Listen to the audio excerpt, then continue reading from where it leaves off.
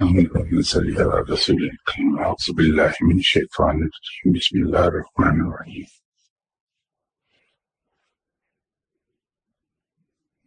کیونکہ سوالات زیادہ ہیں اور ان کا تعلق براہ راست علم سے ہے، اس لیے میرے خیال میں ان سوالات کو پہلے نمٹا دیا جائے۔ کبھی کبھی کہیں سے یہ آواز ضرور آتی ہے کہ سوالات کے جواب دینے کی بجائے پہلے کی طرح علم پر گفتگو کی جائے۔ میری گزارش یہ ہے، علم کیا ہے؟ کسی چیز کا ادراک ہو جانے کا نام علم ہے۔ جتنی زیادہ چیزوں کے بارے میں ہمیں معلومات ہوگی، ہمارا مطالعہ اتنا ہی زیادہ وسیع چلائے گا۔ میں ذاتی طور پر یہ سمجھتا ہوں کہ علم حاصل کرنے کا بہترین طریقہ سوال جواب ہوتا ہے، کیونکہ ایک بات سننے کے بعد لوگوں کے دل میں جو سوالات اٹھتے ہیں، اگر ان سوالات کے جوابات دیے جائیں تو معلومات کا دائرہ وسیع ہونے لگتا ہے، مختلف چیزوں کے بارے میں ہمیں زیادہ بہتر پتہ چلنے لگتا۔ لیکن آپ کے خواہش کے احترام میں صرف بات چیت کا سلسلہ جاری رکھ سکتا ہوں، لیکن ہو یہ جائے گا کہ وہ معلومات یک طرفہ ہوں گی، جو گفتگو یہاں کی جائے گی علم وہیں تک محدود ہو کے رہ جائے گا، لیکن اس گفتگو سے پیدا ہونے والے سوالات تشنا رہ جائیں گے اور معلومات ادھوری ہو جائیں گی۔ اگر گفتگو ہونے کے بعد جو سوالات ہیں ان کے جوابات دیے جائیں تو علم کا دائرہ بڑی تیزی سے وسیع ہوتا ہے۔ یہ میری ذاتی رائے ہے۔ سوال یہ ہے کہ اسلام میں تعویذات کا کیا کنسپٹ ہے، اور جو لوگ آج کل تعویذ دیتے ہیں کہ وزن کے نیچے دبا دیں، دروازے پر لٹکا دیں یا جلانے کے لیے، کیا یہ درست ہے؟ اگر درست ہے تو کس حد تک درست ہے؟ اگر درست نہیں تو کیا یہ شرک کے زمرے میں آتا ہے؟ اگر کوئی شخص اس طرح کے لوگوں کے پاس اپنی پرابلمز کے حل کے لیے ان کو وسیلہ بناتا ہے تو اس کے لیے کیا حکم ہے؟ مہربانی فرما کے بیان فرما دیں۔ تعویذ دو طرح سے لکھے جاتے ہیں۔ ایک وہ تعویذ ہیں جو کلام الہی کو بنیاد بنا کے لکھے جاتے ہیں، خواہ وہ ورڈز کی صورت میں ہوں یا فگرز کی صورت میں ہوں، لیکن ان کا تعلق براہ راست کلام الہی سے ہوتا ہے۔ اسٹرکٹلی اسپیکنگ ان تعویذات کے حاصل کرنے میں کوئی شرعی رکاوٹ نہیں ہے، لیکن عقیدے کے لحاظ سے اور اس کی امپلیکیشنز جو ہیں وہ خاصی شدید ہو جائیں گی۔ ایک سیدھی سی بات ہے کہ ہمارا ایمان ہے، رب قادر مطلق ہے، تمام قوتیں اسی کے قبضے میں ہیں، اسی کے حکم سے کام ہوتے ہیں، اسی کے حکم سے کام رکتے ہیں۔ مشکل کشا بھی وہی ہے، حافظ بھی وہی ہے، کارساز بھی وہی ہے، مسبب الاسباب بھی وہی ہے۔ جب ہمارا عقیدہ یہ ہے تو پھر بجائے اس کے کہ ہم اللہ کو اپروچ کریں، ہم ایسی چیزوں کے پیچھے کیوں بھاگتے ہیں؟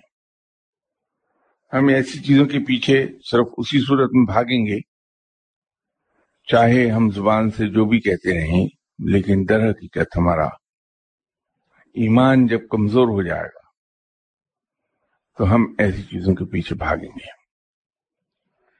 اور جب ان چیزوں کے ذریعے سے کام ہونے لگے گا تو ہمارا عقیدہ مزید کمزور ہو جائے گا، اور پھر ہم رب تعالیٰ کو چھوڑ کے سب کچھ بھول کے تعویذوں کے پیچھے ہی بھاگیں گے۔ تو پیشتر اس کے کہ ہم اس سٹیج پر چلے جائیں جہاں ہم غیر اللہ سے اپنی مرادیں وابستہ کر لیں اور شرک میں داخل ہو جائیں، غیر اللہ سے توقع رکھیں مسائل کے حل ہو جانے کی، اور شرک میں داخل ہو جائیں، ہم مدد مانگنے لگیں غیر اللہ سے اور شرک میں داخل ہو جائیں، تو کیا یہ بہتر نہیں کہ ہم وقتی تکلیف تو اٹھا لیں لیکن اپنے آپ کو وابستہ صرف اور صرف رب تعالیٰ سے ہی رکھیں؟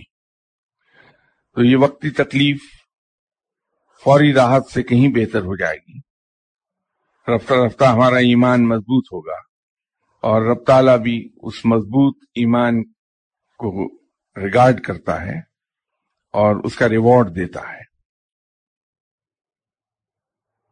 باقی رہ گئی یہ بات کہ وہ لوگ جو تعویذ دیتے ہیں ان کو وسیلے کے طور پہ استعمال کرنے کا۔ جب ہم بہت لاؤڈلی یہ بات کہتے ہیں کہ رب سب کا ہے، اور یہاں بھی کئی بار یہ بات ہوئی کہ رب نہ صرف سب مسلمانوں کا ہے بلکہ غیر مسلموں کا بھی ہے، اہل کتاب کا بھی ہے، مشرکین کا بھی ہے اور منکر حضرات کا بھی ہے۔ جب وہ منکر اور مشرک لوگوں کی بھی سنتا ہے تو وہ اپنے نام لیوا لوگوں کی کیوں نہیں سنے گا؟ جب ہم نماز پڑھتے ہیں تو ہم براہ راست رب سے تھرو ہوئے ہوتے ہیں، ہمارا کمیونیکیشن براہ راست رب کے ساتھ ہو رہا ہوتا ہے، وہاں تو کسی وسیلے کی ضرورت نہیں پڑتی ہمیں۔ جب ہم دعا مانگتے ہیں تو ہم براہ راست رب تعالیٰ سے دعا مانگ رہے ہوتے ہیں، وہاں کسی وسیلے کی ضرورت محسوس نہیں ہوتی۔ تو عام حالات میں ہمیں کسی وسیلے کی ضرورت کیوں پیش آتی ہے کہ ہم تعویذ کرنے والے، عمل کرنے والے لوگوں کے پیچھے پیچھے پھریں یا دعا کرنے والے لوگوں کے پیچھے پھریں؟ کیوں نہ ہم اپنے رب سے براہ راست اپنا رابطہ قائم کریں اور کسی بھی ضرورت کے وقت، کسی بھی مشکل کے وقت ہم براہ راست رب تعالیٰ کے حضور گڑ گڑائیں اور اس کے در کی کنڈی ہلانے لگیں کہ یا باری تعالیٰ تیرا بندہ ہوں، مشکل میں ہوں، میری مدد فرما دے۔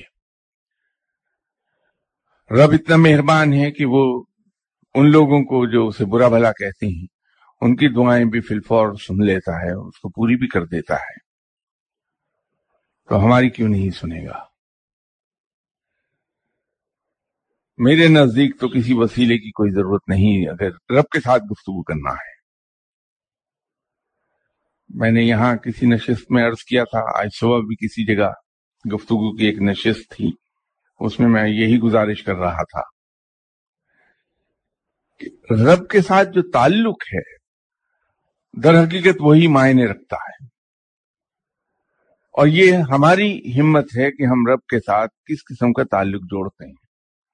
وہ ہم سے ہر قسم کا تعلق جوڑنے کو تیار بیٹھا ہے کہ میرا کوئی بندہ ایک قدم آئے میں 10 قدم آگے بڑھوں گا۔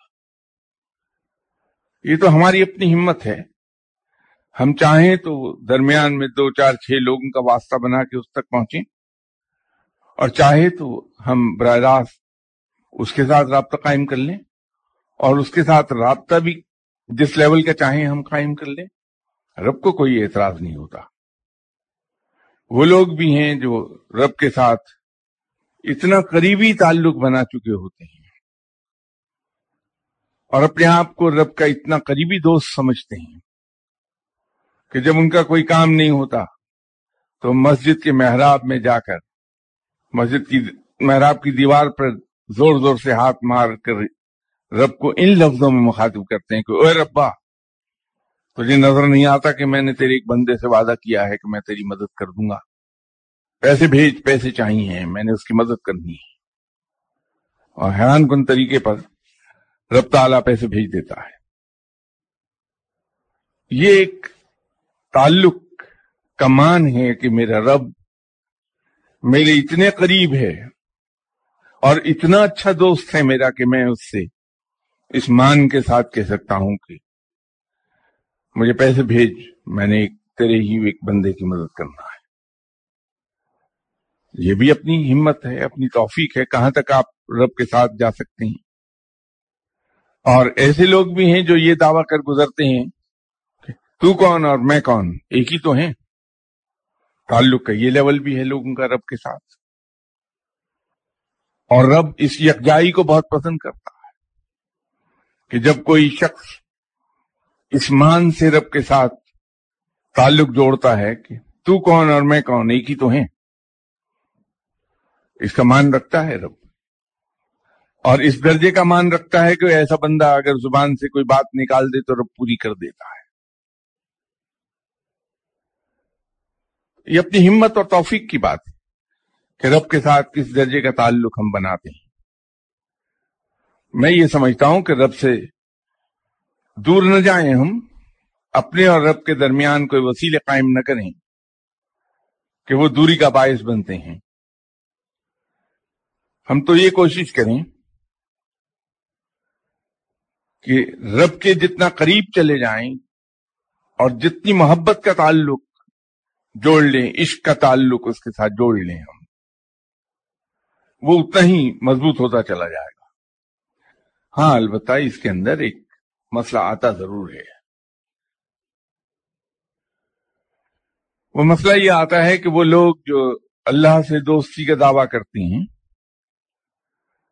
وہ یوں ہی ان کی بات کو یقین نہیں کرتا، وہ ان چیزوں پر ایسے لوگوں کو آزمائش میں ڈال دیتا ہے جن چیزوں سے انسان کی کوڑ دبتی ہے، جان، مال اور اولاد، وہ آزمانے لگتا ہے کہ دیکھو میرا دوست جو دوستی کا دعویٰ کر رہا ہے یہ اپنے دعوے میں کتنا سچا ہے، تو اسے چکی کے دو پارٹوں میں ڈال کے پیسنے لگتا ہے، اس کا ہڈیوں کا سرما بنا دیتا ہے پکڑ کے۔ جتنا بڑا دعویٰ ہے اتنی شدت کا، اتنی باریک پسائی کر دیتا ہے بندے کی ہڈیوں کی۔ تو اگر وہ سرما بننے پر بھی اف نہ کرے اور بڑی ہنسی خوشی اسے سہ جائے تو پھر رب اسے اپنے سینے سے لگا کے اس پر نعمتوں کے دروازے کھول دیتا ہے، اور وہ نعمتیں بھی کیسی، رزق ایسے ان ایکسپیکٹڈ ذرائع سے آتا ہے، سوچا ہی نہیں ہوتا کسی نے کہ ایسے ذریعے سے بھی آئے گا۔ لیکن وہاں بھی وہ کھیل ضرور کھیلتا اپنے بندے کے ساتھ، یہ دکھانے کو کہ رب میں ہی ہوں، تم میرے دوست ہو، تمہیں میں نے بہت نوازا ہے، تم پہ بہت رحمتیں کی ہیں، لیکن رب میں ہوں، حکم صرف میرا چلتا ہے۔ تو ہوتا کیا ہے کہ اس کا دوست یہ سوچتا ہے کہ اچھا مسٹر اے مجھے اتنا پیسہ دے جائے گا، وہاں سے کبھی نہیں آتا۔ مسٹر بی کا اس نے سوچا ہی نہیں ہوتا کہ وہاں سے آئے گا، کیونکہ وہاں سے آنے کی قطعاً کوئی توقع نہیں ہوتی۔ تو سڈنلی اتنی ہی اماؤنٹ مسٹر بی کہتا ہے کہ یہ لے لیجئے، یہ میں آپ سے لے گیا تھا، میں آپ قبض کرنے آیا ہوں۔ جب ہم اس چکی کے دو پارٹوں میں پس رہے ہوتے ہیں تو بار بار شیطان ہمارے دل میں خیال ڈالنے لگتا ہے کہ اس سے تو میں اسی وقت اچھا تھا جب میں نے رب سے دوستی نہیں کی تھی، کم از کم میں خوشحال تو تھا، اولاد میری سیدھے راستے پہ چل رہی تھی، اولاد میری فرما بردار تھی، میں صحت مند رہتا تھا، کبھی بیماری قریب نہیں آئی تھی۔ جب سے دوستی لگائی ہے تو کیا دوستی کا یہی صلہ ہے؟ ایک صاحب میرے جاننے والے ہیں، رب تعالیٰ نے ان پر بہت رحمتیں فرمائی ہیں، اور جو اخبار میں مختلف سروے شائع ہوتے رہتے ہیں، ابھی حال ہی میں جو لسٹ شائع ہوئی تھی پاکستان کے امیر ترین لوگ، تو یہ صاحب ان میں نمبر 7 پر تھے، 7ویں نمبر پر تھے۔ ایسی رحمتیں ہیں اللہ کی ان پر۔ یہ ایک جگہ بیت بھی ہیں اور نیکی کی باتیں بہت کرتے ہیں، غالباً نیکی کی انہی باتوں کو سن کر رب تعالیٰ نے انہیں کچھ ہلکی سی آزمائش میں ڈال دیا۔ تو ذرا سی آزمائش آئی تو ان کی زبان لٹک کر ایک گز باہر آ گئی، اور جہاں یہ راہ گلی سڑک پر مجھے ملتے تھے ایک شعر پڑھتے تھے، کیا یہ نمرود کی خدائی تھی کہ بندگی میں میرا بھلا نہ ہوا، یہ شعر پڑھتے تھے۔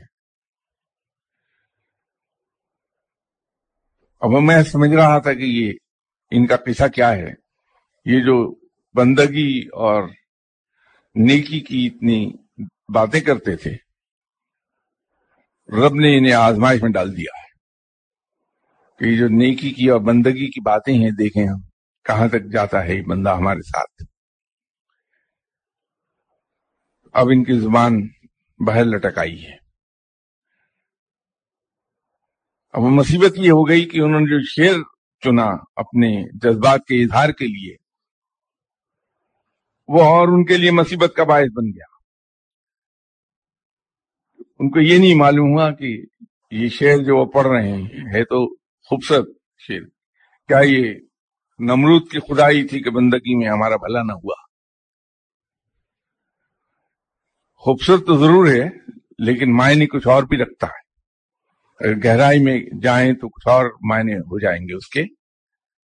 تو اس کے بعد وہ رگڑے میں آ گئے، اور ایسے رگڑے میں کہ اللہ بچائے۔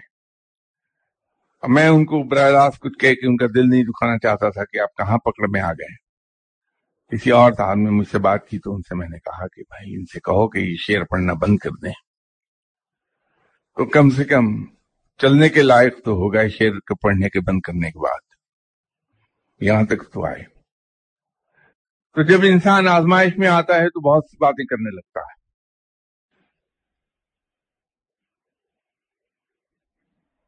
پرانے زمانے میں 4 دوست اکٹھے کسی سفر پر نکلے، اور اس زمانے کے دستور کے مطابق راستے میں جو گاؤں پہلا آیا شام کے وقت، وہ وہاں گئے اور مسجد میں جا کے عشاء کی نماز پڑھ کے تو امام صاحب سے کہا کہ ہم مسافر ہیں اور رات گزارنا ہے۔ تو امام صاحب نے مسجد میں اعلان کر دیا کہ بھائیو 4 مہمان آئے ہیں، تو جو ان کو لینا چاہے، گاؤں کے لوگ قریب سے بیچارے ہیں۔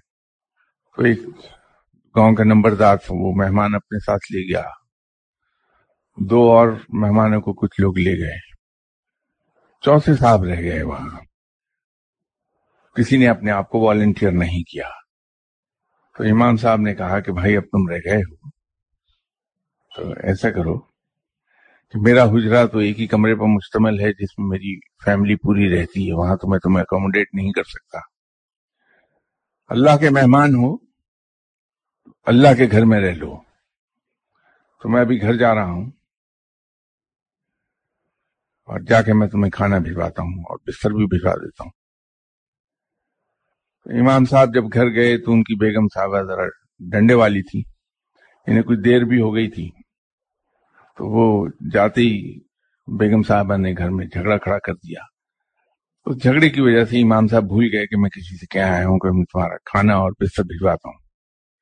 جب رات زیادہ ہو گئی اور سردی بڑھ گئی بہت، تو ان مسافر صاحب سے وہ سردی برداشت نہیں ہو رہی تھی، سمجھ میں نہیں آیا کہ کیا کریں۔ بالآخر وہ جو صفیں بچھی تھیں اس صف کے کونے پر لیٹے اور رول ہونا شروع کر دیا۔ نتیجہ ہوا کہ پوری صف اوپر لپٹ گئی۔ تو ان کا خیال تھا کہ میں صف میں لپٹ جاؤں گا تو سردی رک جائے گی میری، وہ الٹا ایفیکٹ ہوا کہ ٹنل ایفیکٹ آ گیا وہاں۔ تو ہوا اس رول میں ایک طرف سے داخل ہوتی تھی تیزی سے اور دوسری طرف سے نکل رہی تھی۔ کسی نہ کسی طرح صبح کی اذان کا وقت ہو گیا، تو اذان کے بعد انہوں نے اللہ کا شکر ادا کیا اور سب سے نکل آئے باہر۔ جب نماز پڑھ لی تو ان کے ساتھیوں نے جو دوسرے گھروں سے آ کے نماز پڑھ رہے تھے، ایک نے کہا کہ بھائی نمبردار صاحب مجھے لے گئے تھے تو بہت مزے میں رہا، میں بہت اچھا کھانا ملا، بستر بہت اچھا صاف ستھرا اور کمفرٹیبل بستر تھا۔ دوسرے نے کہا کہ میں بھی ایک اچھے گھر میں گیا تھا، لک آفٹر بہت اچھا کیا مجھے۔ تیسرے نے بھی ایسی کہا۔ تو آخر پہ ان سے جو مسجد میں اللہ کے مہمان تھے ان سے کہا کہ تم سناؤ کیسی رات گزری؟ کہنے کہ میرے ساتھ وہی ہوا ہے جو اللہ کے کسی مہمان کے ساتھ ہو سکتا ہے کہ جسم سارا اکڑا ہے اور رات سے بھوکا ہوں میں۔ تو یہ یاد رکھیے کہ اللہ کے دوست کے ساتھ شروع میں یہی کچھ ہوتا ہے، لیکن یہ دوستی ہے مزے کی. اللہ سے دوستی لگا کے لطف آتا ہے. جب اس کے عنایات ہوتی ہیں تو پھر جو کچھ ملتا ہے وہ ایسا ہے کہ اس کی کوئی قیمت نہیں لگائی جا سکتی. اس کو کسی طور بھی تولا نہیں جا سکتا کہ اس کی ویلیو کیا ہے.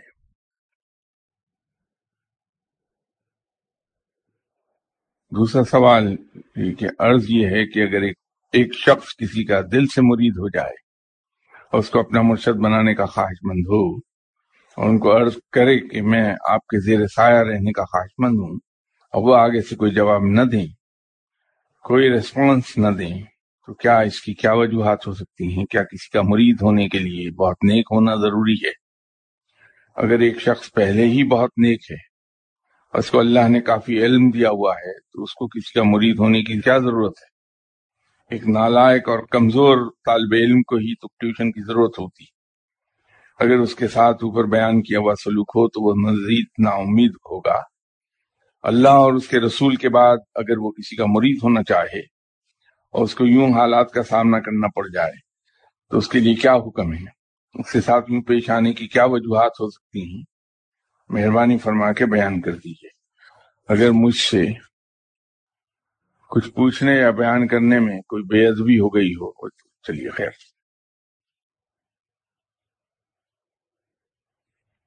اصل میں جس آدمی سے آپ سوال کرتے ہیں وہ بھی انسان ہوتا ہے. اس کے اپنے کچھ عقائد ہوتے ہیں، کچھ کنوکشنز ہوتی ہیں، کچھ بلیف ہوتے ہیں، کچھ کنسیپٹس ہوتے ہیں. یہ سب چیزیں مل کر اس کے رویے کو تشکیل دیتی ہیں. جب آپ ایسے کسی انسان سے پوچھتے ہیں کچھ بھی تو وہ دو طریقے سے جواب دیتا ہے. اگر صاحب علم ہے تو دو طریقے سے جواب دے گا کہ یہ شریعت اور علم کی روح سے کیا ہے، اس کا جواب کیا ہے، اور پھر وہ اپنا خیال ظاہر کر دے گا کہ میں ذاتی طور پہ یہ سمجھتا ہوں. اب یہ مرید ہونا نہ تو کوئی شرعی فرض ہے نہ کوئی علمی فرض ہے. مرشد اور مرید کا سلسلہ کہاں سے چلا تھا یہ میں نے عرض کیا تھا جب خانقاہی سلسلے کو بیان کیا جا رہا تھا. یہ وہاں سے اس کی طرح پڑی تھی. ہمارے یہاں جیسی اور چیزیں وقت گزرنے کے ساتھ ساتھ اس پر گرد و غبار جمتا گیا اور اس کی اصلیت چھپتی چلی گئی. پھر اس میں رسومات شامل ہوئیں، رواج شامل ہوئے، تو چیزیں اپنی اصل شکل سب کی سب کھو بیٹھی اور ایک نئی شکل اختیار کر گئی. یہ پیری مریدی اس کی گلیئرنگ ایگزامپل ہے. ہوتا یوں ہے کہ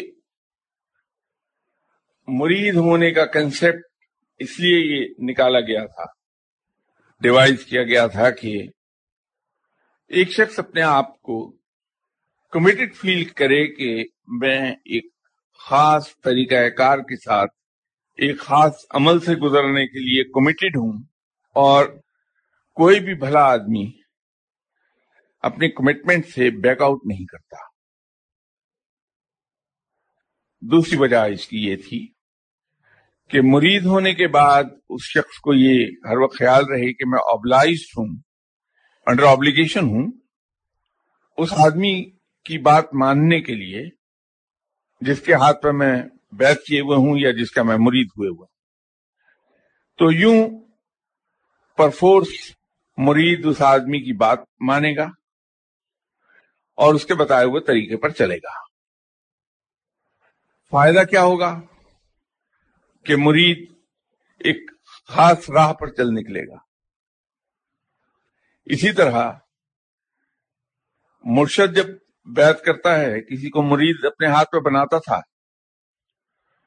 تو وہ اس ذمہ داری کو محسوس کرتا تھا کہ یہ شخص میرے ہاتھ پر بیعت ہوا ہے اور اس کی دینی، علمی اور اخلاقی تربیت کرنا میری ڈیوٹی ہے. تو یوں مرشد اپنی دوسری مصروفیات کو ہٹا کے اس مرید پر توجہ دیتا تھا. یہ سب وجہ بنی تھی مرشد اور مرید کے رشتے کی، لیکن جو وقت گزرا اور اصل شکل پر گرد و غبار جمنے لگا، پھر رسومات اور رواج اس میں شامل ہوئے، تو یہ ایک رسمی سی چیز بن کے رہ گئی جس کی کوئی نہ ویلیو تھی مرید کے لیے اور نہ کوئی ویلیو تھی مرشد کے لیے۔ تو یوں اس نے مرشد اور شاگرد کی شکل چھوڑ کے پیر اور مرید کی شکل اختیار کر لی، اور اس دور میں صورتحال یوں ہے کہ مرید پر تو فرض ہے کہ وہ مرشد کی بات مانے، مرشد کی خدمت کرے، خود محنت سے کمائے اور مرشد صاحب کو جا کے نذرانے پیش کر دے، لیکن مرشد پر کوئی فرض نہیں ہے۔ آج کے دور میں مرشد آزاد ہے، یہ اس نے موجودہ شکل اختیار کی ہے۔ اب کسی کا مرید ہونے سے آپ کو کیا فائدہ ملے گا؟ پھر روایات، قصے، کہانیاں، حکایتیں پڑھتے پڑھتے ہمیں یہ احتمال ہونے لگا کہ اگر ہم کسی کے ہاتھ پہ بیعت ہو جائیں گے تو مرشد ہمارے اوپر ہر وقت نظر رکھے گا اور معاذ اللہ ہماری حفاظت کرے گا۔ سب غلط، جھوٹ۔ کوئی شخص دوسرے کی حفاظت نہیں کر سکتا، یہ صرف رب ہے جو حفاظت کرتا ہے۔ اب اگر آپ کسی انسان سے یہ ریکویسٹ کرتے ہیں کہ مجھے مرید کر لو، وہ انسان اگر دیانتدار ہے، سنسیئر ٹو پرپز ہے اور ڈیوٹیفل ہے، تو وہ آپ کو کوئی بھی جواب دینے سے پہلے یہ سوچے گا کہ میں یہ جو اصل ذمہ داری ہے مرشد اور شاگرد کے رشتے کی، وہ ہے اپنے مرید کی تربیت، دینی، علمی اور اخلاقی۔ کیا میں یہ تربیت کر سکتا ہوں؟ میرے پاس اتنا وقت ہے، میرے اندر اتنی سکت ہے، اتنی وائٹیلٹی، اتنی ویگر یہ ہے میرے اندر؟ اگر وہ سمجھتا ہے کہ میرے پاس گنجائش موجود ہے تو وہ آپ کو بیعت کر لے گا خاموشی سے۔ اب بیعت کرنے کا معروف طریقہ تو یہ ہے کہ ہاتھ میں ہاتھ لیا جائے اور مخصوص الفاظ ادا کیے جائیں تو بیعت ہو گیا۔ لیکن کچھ بزرگوں سے یہ بھی ثابت ہے، جس میں میرے اپنے مرشد بھی شامل ہیں، کہ وہ اس روایتی طریقے سے ہٹ کے مرید کر لیتے تھے۔ ان کا یہ خیال تھا کہ ایک آدمی آیا ہمارے پاس اور اس نے کہا کہ صاحب میں آپ کا شاگرد ہونا چاہتا ہوں۔ ہم نے کہا اچھا میاں ٹھیک ہے، بیٹھ جاؤ، وہاں سامان رکھو اور رہنے لگو یہاں، اور اگر رہنے کی جگہ نہیں ہے تو کم از کم یہ کہہ دیا کہ اچھا ٹھیک ہے میاں آ جایا کرو تم جب یہاں میں بات چیت کرتا ہوں، تو مرید ہو گیا، ذمہ داری قبول کر لی گئی۔ مقصد تو ذمہ داری قبول کرنے سے ہے، ان مخصوص الفاظ میں ایسا نہیں ہے کہ کوئی شخص خدا نخواستہ کافر سے مسلمان ہو رہا ہے، غیر مسلم سے مسلم ہو رہا ہے کہ کلمہ پڑھے گا تو مسلم ہوگا ورنہ ہو ہی نہیں سکتا۔ یہ تو ایک رشتہ قائم کر رہے ہیں، وہ کسی طور سے بھی ہو سکتا ہے۔ تو اس شخص نے اگر آپ کو دل سے اپنا مرید تسلیم کر لیا تو آپ کی وہ تربیت پر شروع ہو جائے گا۔ لیکن اگر وہ یہ سمجھتا ہے میرے پاس گنجائش نہیں، میں یہ ذمہ داری اب اٹھا نہیں سکتا، تو دو ہی سلسلے ہیں۔ اگر وہ بامروت آدمی ہے، اس کے اندر آنکھوں میں بہت زیادہ شرم اور لحاظ ہے، تو آپ کی بات سن کے مسکرا دے گا اور دوسری باتوں میں لگا دے گا، وہ بات درمیان سے اڑا دے گا کہ انکار سن کے آپ کا دل نہ دکھے۔ اور اگر میری طرح کا رف آدمی ہے، ریفائنڈ نہیں ہے، اور اس آدمی میں مروت اور لحاظ نہیں ہے، تو وہ ٹکے گا سا جواب آپ کو دے دے گا کہ نہیں میاں جاؤ کام کرو، کسی اور کو دیکھو، میں نہیں کر سکتا تمہیں مرید۔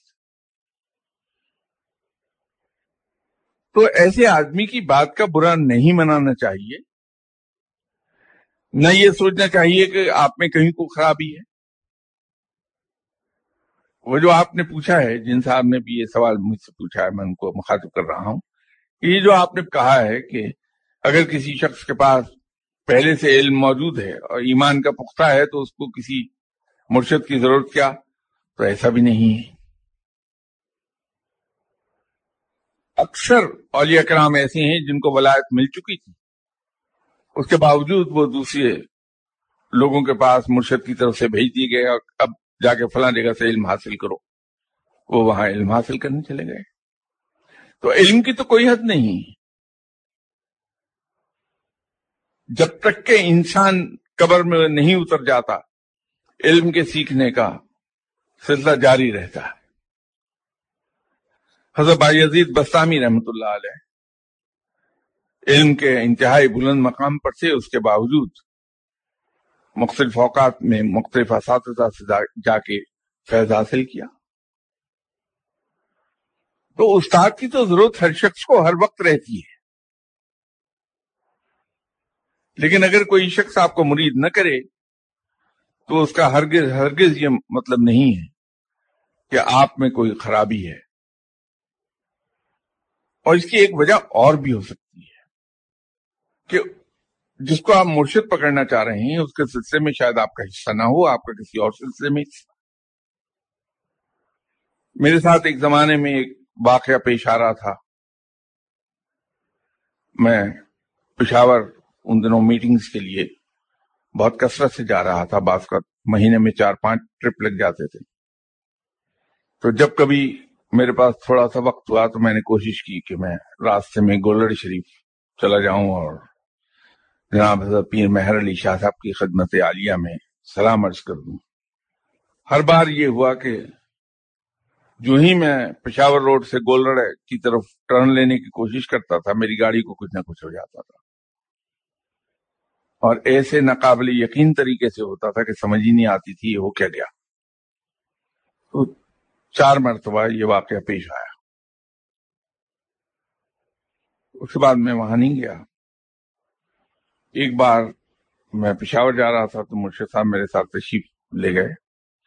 واپسی پہ جب ہم گولڑ شریف کے موڑ تک پہنچے اور پشاور روڈ پہ ٹریول کر رہے تھے تو وہاں آ کے مجھے وہ قصے یاد آ گئے۔ تو میں نے اپنے مرشد صاحب سے پوچھا کہ حضور ایک عجیب و غریب ایکسپیرینس سے گزرا میں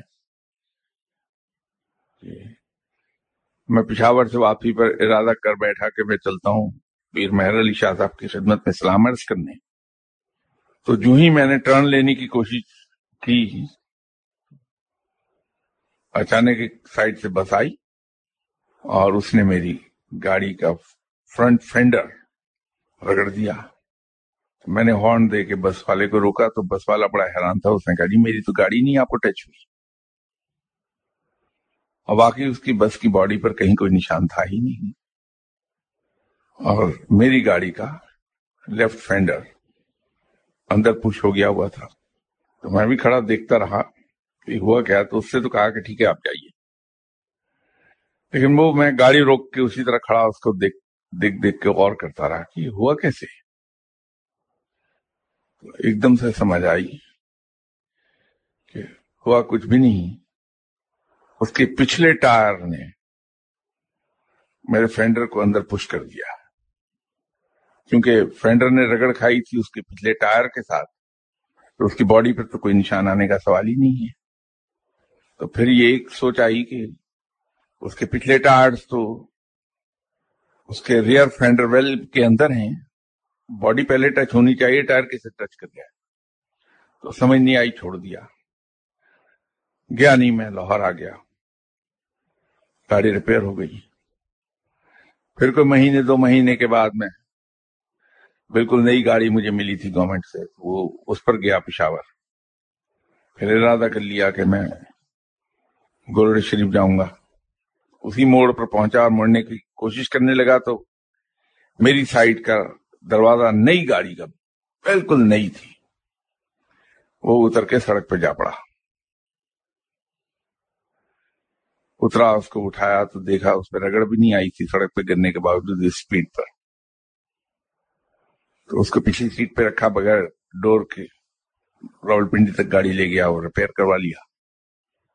اس طرح میں نے مرشد صاحب کو بتایا کہ اور واقعات پیش آئے۔ انہوں نے جواب کیا دیا؟ کہنے لگے کہ اصل میں تمہارا حصہ ہے تو سلسلہ چشتیہ میں، لیکن در حقیقت یہ دو مختلف برانچیں ہیں۔ خلیفہ اول جناب حضرت خواجہ غریب نواز صاحب کے جناب حضرت بختیار کاکی رحمۃ اللہ علیہ ہیں، اور کئی سو سال کے بعد خلیفہ دوئم جناب حضرت پیر مہر علی شاہ صاحب مقرر ہوئے۔ تو یوں یہ دو سلسلے ہو گئے ہیں۔ ایک سلسلہ وہ ہے جو خلیفہ اول جناب حضرت بختیار کاکی رحمۃ اللہ علیہ صاحب سے چل رہا ہے، اور حضرت بختیار کاکی رحمۃ اللہ علیہ صاحب کے خلیفہ حضرت بابا فرید گنج شکر رحمۃ اللہ علیہ، اور آپ کے خلیفہ جناب سرکار سید علاؤالدین علی احمد صابر صاحب ہیں۔ میرا حصہ بقول میرے مرشد صاحب کے اس سلسلے میں لکھا ہوا تھا، اور دوسرا سلسلہ یہ بن گیا ہے پیر مہر علی شاہ صاحب خلیفہ دوئم، اور ان کے بعد پھر جو سلسلہ چل رہا ہے۔ تو اگر میں سلام کرنے وہاں جاتا رہتا تو میرے لیے وہ کشش بڑھ جاتی اور میں وہیں کا ہو کے رہ جاتا، جبکہ میرا حصہ دوسری طرف تھا تو وہ حصہ ملنے سے رہ جاتا۔ تو میرے ساتھ پیر مہر علی شاہ صاحب نے یہ نیکی کی کہ مجھے سلام کرنے کی اجازت ہی نہیں دی اس وقت تک جب تک کہ مجھے وہ حصہ مل نہیں گیا، اور اب میں بڑے آرام سے جاتا ہوں، بہت عرصے سے جا رہا ہوں ان کے پاس۔ تو بعض کا یہ وجہ بھی بنتی ہے، اگر وہاں میں یہ سمجھتا کہ صاحب شاید میرے اندر کوئی خامی ہے، کمزوری ہے، یا میں بہت نالائق ہوں جو یہ مجھے آنے نہیں دیتے اپنے پاس، تو کہاں تو ان کا یہ جذبہ اور یہ جسچر جو پیر مہر علی شاہ صاحب نے شو کیا کہ میرا نقصان نہ ہونے پائے، مجھے روک دیا اپنے پاس آنے سے، تا وقت کہ مجھے اپنے سلسلے میں میرا حصہ نہیں مل گیا۔ تو اس کی کئی ایک وجوہات ہو جاتی ہیں، لیکن ہم اسے سمجھ نہیں پاتے۔ آپ ڈسائڈ ہونے سے پہلے یہ جان لیجئے کہ اس کی وجوہات کیا ہیں، تو وہ جب وجوہات آپ کو پتہ چل جائیں اس سے آپ کا دل مطمئن ہو جائے گا۔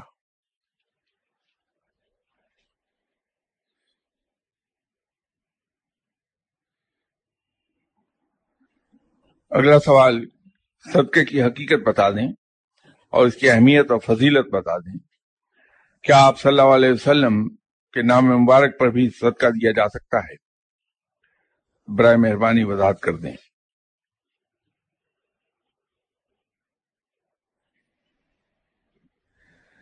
صدقہ خیرات ہی کی ایک شکل ہے،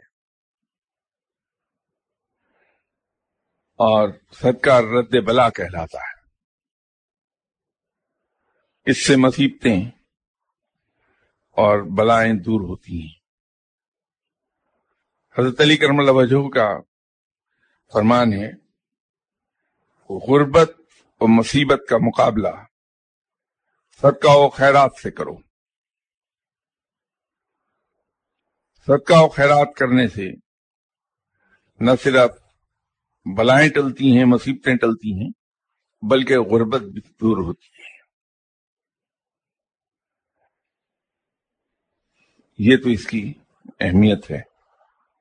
آپ صلی اللہ علیہ وسلم کا صدقہ دیا جا سکتا ہے اگر ہم اس نیت سے کوئی چیز خیرات کر دیں کہ یہ آپ صلی اللہ علیہ وسلم کا صدقہ ہے۔